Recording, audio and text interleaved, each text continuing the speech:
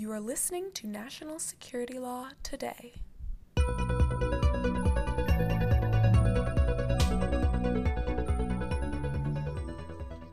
Welcome back to National Security Law Today, the official podcast of the ABA Standing Committee on Law and National Security. And before we get underway, here's your weekly disclaimer.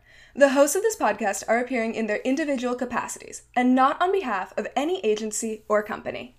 So this is it, our capstone episode in our series celebrating the 100th anniversary of women's suffrage by highlighting women's achievements in national security.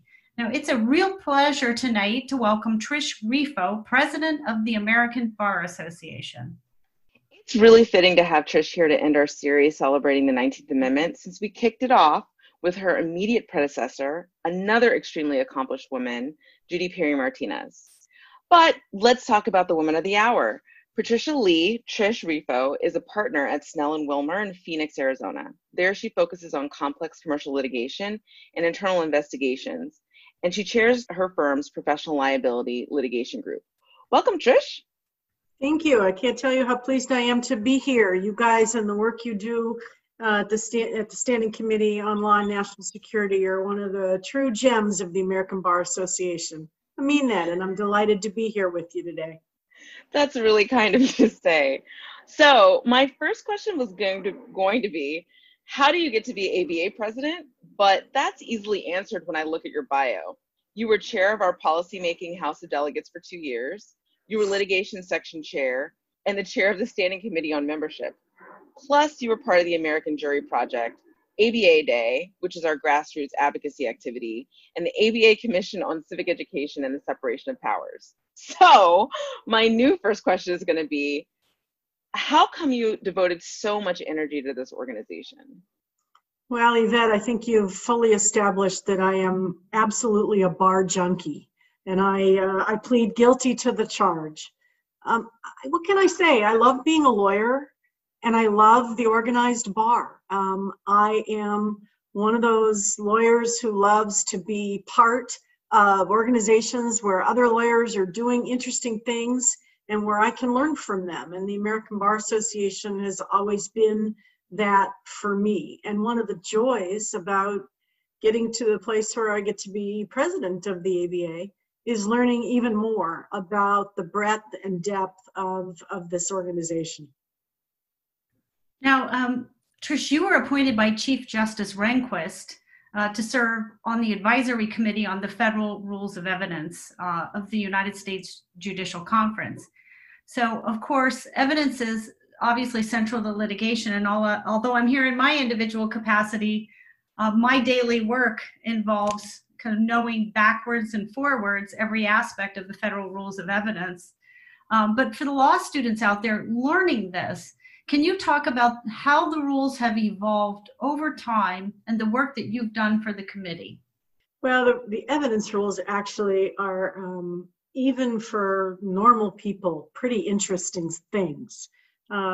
So part of the theory behind the federal rules and the way the committee approaches its work is that the evidence rules are things that people just have to have literally inside their heads. They are things you have to draw on instantly, on the spot, on the fly, in the middle of a courtroom, without often a lot of time to go and research the answer. And so there is a strong preference, at least on the Federal Rules Committee, to not amend the evidence rules absent a really good reason to do so.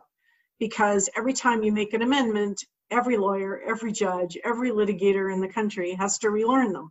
So there's a predilection not to make amendments unless it's really important to do so. That said, they have evolved over time. For example, the rules around expert witnesses changed significantly after the Supreme Court decision in Daubert. And so the evidence rule was rewritten to essentially mirror the court's holding in that case. That's one example. Another example is the evidence rules having to be updated to reflect the new ways in which we communicate with one another, and therefore the new kinds of evidence that the old rules with old language didn't accommodate as easily. When I served on the committee, I had the chance to help write Evidence Rule 502, which, among other things, addresses things like inadvertent waiver and ways in which materials can be produced for review without waiving the attorney-client privilege. And that came in large part because of the costs in significant litigation with lots and lots of quote-unquote documents, the cost of reviewing all of that material for attorney-client privilege. So the rules of evidence do get updated from time to time, but only really when there's a good reason to do so. Well, that's at the risk of appearing to be a nerd, that is really interesting. Just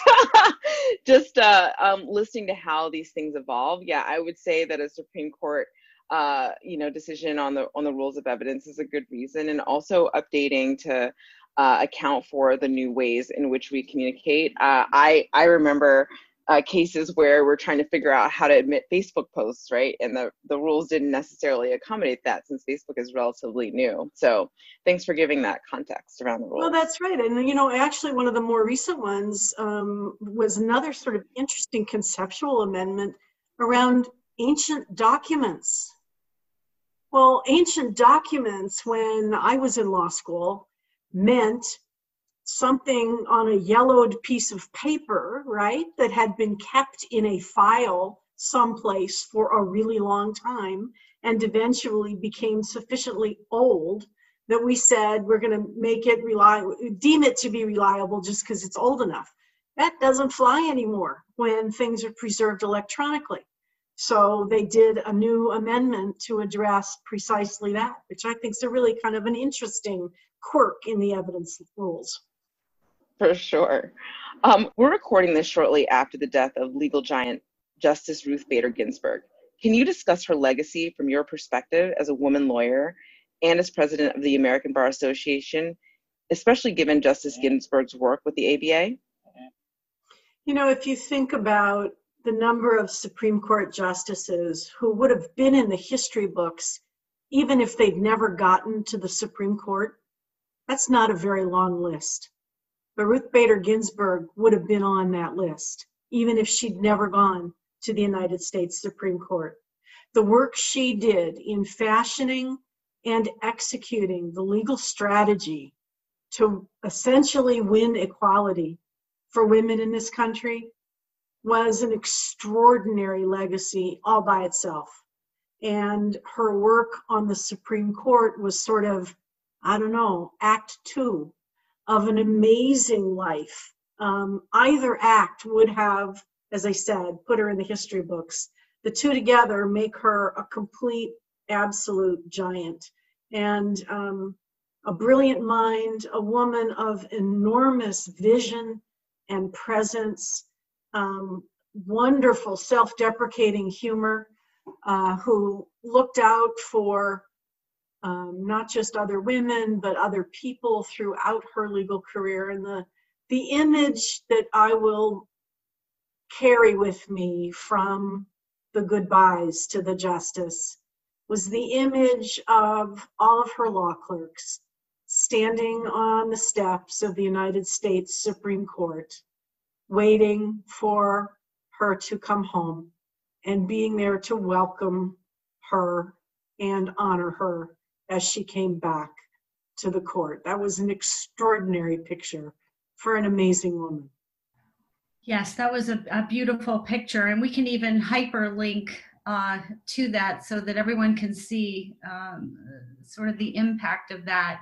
It really was beautiful. And I can say, not just as a woman lawyer, but also as a sister of a chief systems pilot at a major airline, the first one in history, that her work really has helped. It's really made it possible for a lot of us to be where we are today. And my gratitude personally is enduring. You have also done some work. You've also served as the co-chair of the National Association of Women Lawyers Committee for the evaluation of Supreme Court nominees.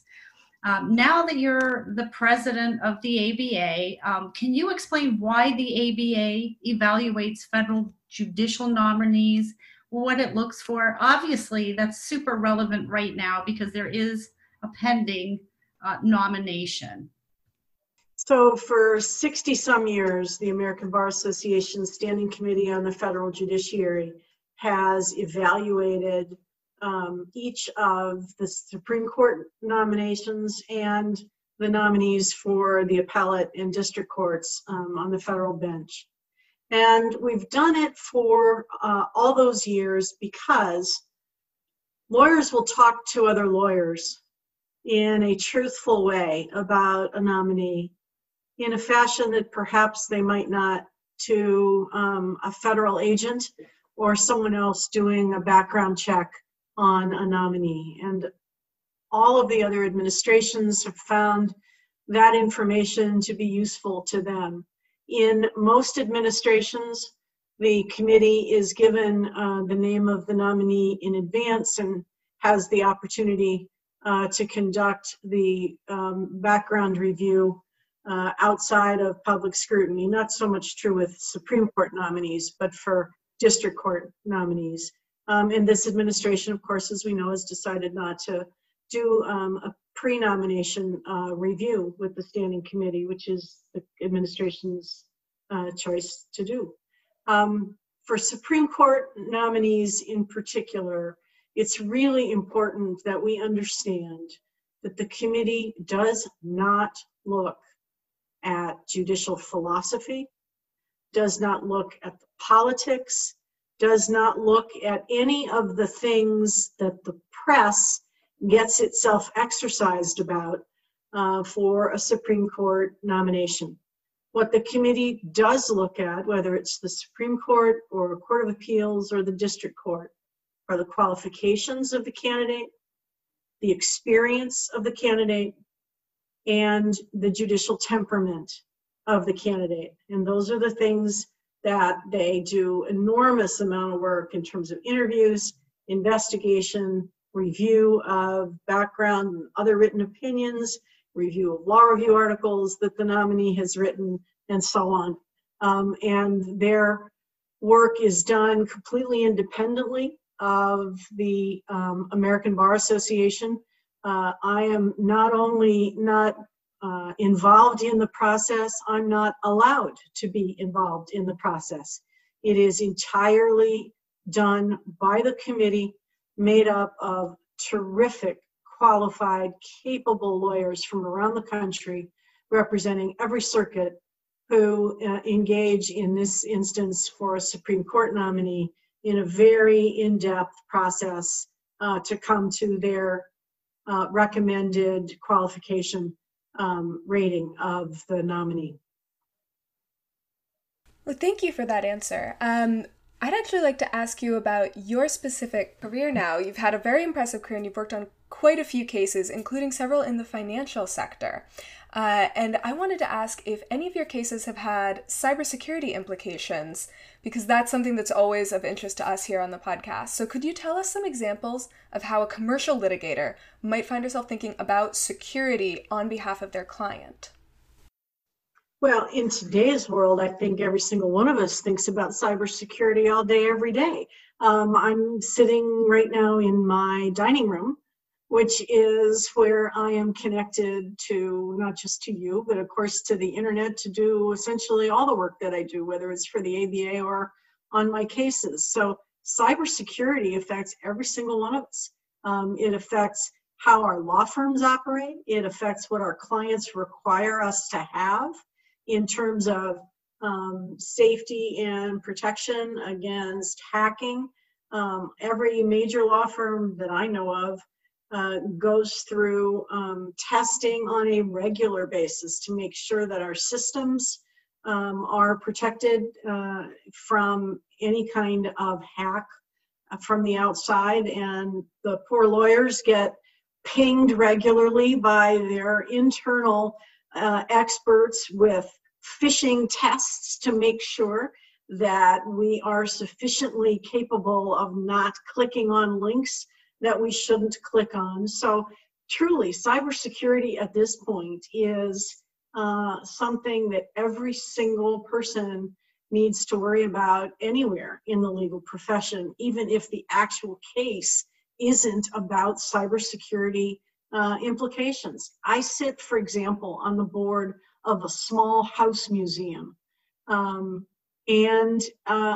actually had one of my partners, who's a cybersecurity expert, come in a couple years ago and do a brief for our board about the cybersecurity things we needed to worry about. And a couple of my colleagues thought, oh, gee, are you kidding? What does this have to do with us? We're a tiny little operation sort of in the middle of nowhere. And then the third-party vendor, where we housed a bunch of our information, had a breach. And all of a sudden, it was a giant problem, even for a little tiny in the middle of nowhere nonprofit. So it's every place at this point. Well, but we have a year ahead of us, and I know that you must have an agenda set in your mind for what you're going to carry out as ABA president. Yeah, so candidly, it changed a few times in the months leading up to August when I actually became the ABA president. Clearly, the pandemic has impacted just about everything, and I expect every bar president, state, local, or national, has reworked his or her plans as a consequence. So a big chunk of the work that we're doing right now is around issues relating to the pandemic, and I would put them in sort of two buckets. One bucket is around working to address the unmet legal needs arising out of this pandemic, particularly in our underserved communities. And we have a task force chaired by Jim Sandman, who is the president emeritus of the Legal Services Corporation, that is working to organize and motivate both the legal services community and the pro bono community to step up and address those unmet legal needs, whether it's around evictions or the increase in domestic violence or employment issues. I mean, there are a whole host of pandemic-related issues that need our attention as a profession. The second bucket of pandemic-related work we're doing is around how it's changing the practice of law. How much, for example, of the virtual courtroom stuff that we are seeing right now will stay with us permanently? I'm thinking a fair amount may stay with us permanently.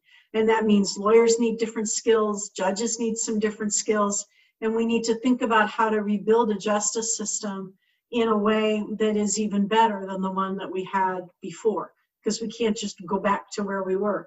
But it also goes down to things like, how do we mentor young lawyers in an environment in which we are working virtually? I don't know about you, but I learned a lot about how to be a lawyer sitting in the office of a senior partner when I was a young dweeb and watching how that senior lawyer did his or her work. Well, we can't do that right now.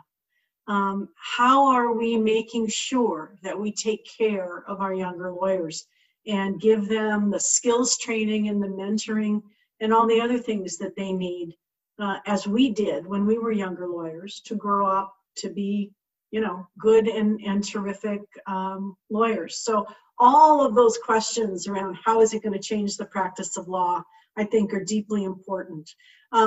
Two other things that I think are extremely important, and they're sort of more long-term, have to do with what I keep describing as the two experiments that are literally happening in front of our eyes. One is what's going on with the bar exam, and the other is what's going on with changes in the regulation around the practice of law. If you look at the bar exam, the results of how different states addressed the bar exam because of this pandemic are all over the map. Every state, it seems, came up with a somewhat different approach. We need, over time, to study those differences to answer the question of whether the bar exam, as we know it, does or does not protect the public from lawyers who are not competent to practice law. And so that is, I think, a really important long-term project for the organized bar and the academy to undertake. Same is true with respect to the states that are experimenting around regulation in the practice of law. My state here in Arizona is one of those. Pretty soon we will have a rule that will permit non-lawyers, for example, to invest and be owners in law firms. Well, over time, we're going to need to measure the metrics around these sorts of experiments to answer the question of whether they have allowed us to close the justice gap or not. And we're convening a group next month of states that are experimenting in this area together with members of the academy to talk about what are the metrics we can measure, what are the metrics we need to measure, so that, again, we come up with some actual answers to whether this stuff that's being tried works or doesn't work to close the access to justice gap. So I just want to follow up, President Refo, with some comments you made about how the current COVID situation where we're working off of Zoom has actually increased your ability to serve as ABA president. Can you talk a little bit about that? Well, I think I'm the only ABA president since the Wright brothers who hasn't already been on a whole bunch of airplanes to do her job. I have been holed up here in Phoenix since this all started, not so much anymore because I'm not willing to get on an airplane, because I would be, but the truth is there's nothing to go to. There aren't bar events, there aren't gatherings that I could go to even if I wanted to get on an airplane. So I sit here and I Zoom around the country and sometimes around the world. And the truth of it is that I am able to be in front of vastly more people in a week because I don't have to spend all the time that I would otherwise have spent just getting from point A to point B.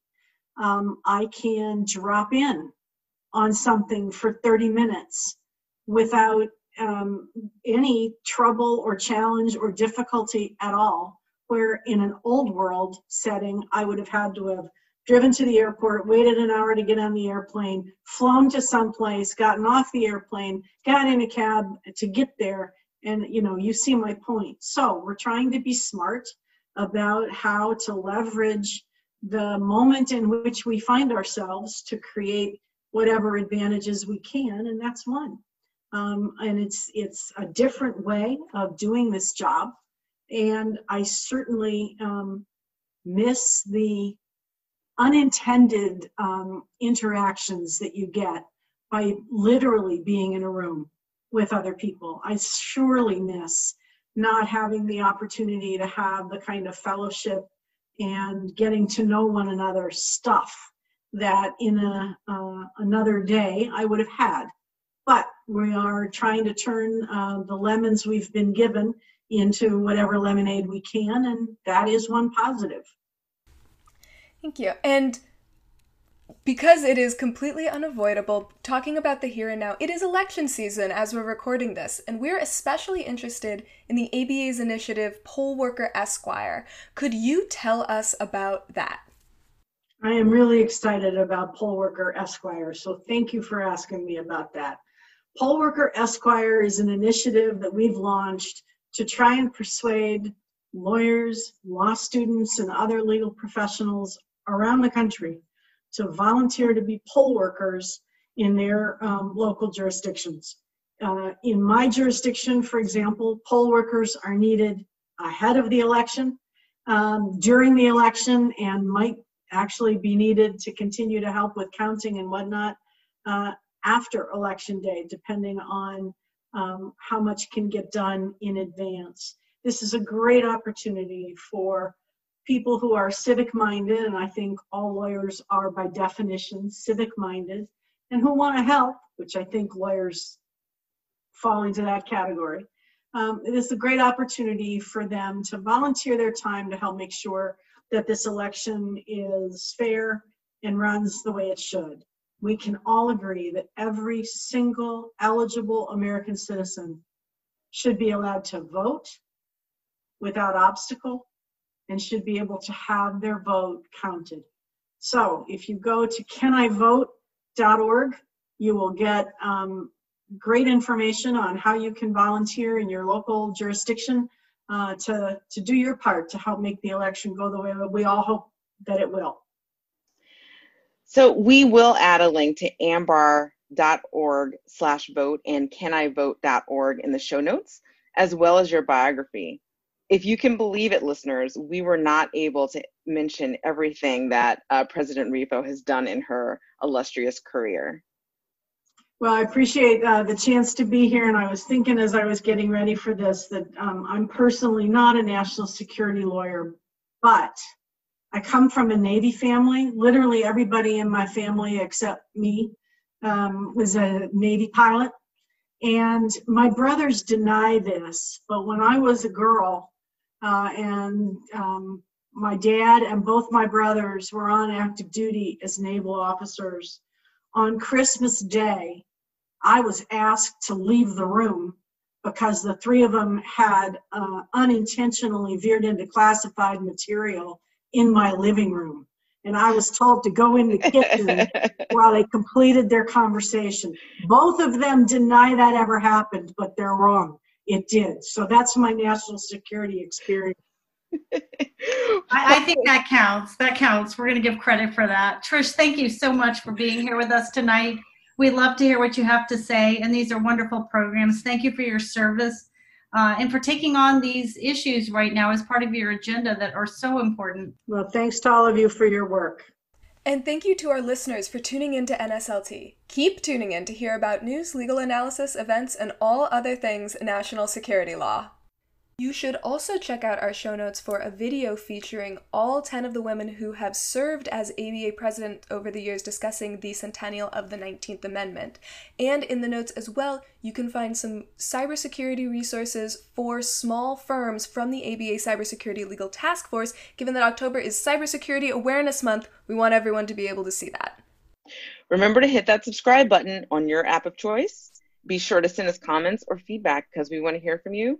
You can find us on Twitter at ABANatSec or send us an email at nationalsecurity@americanbar.org.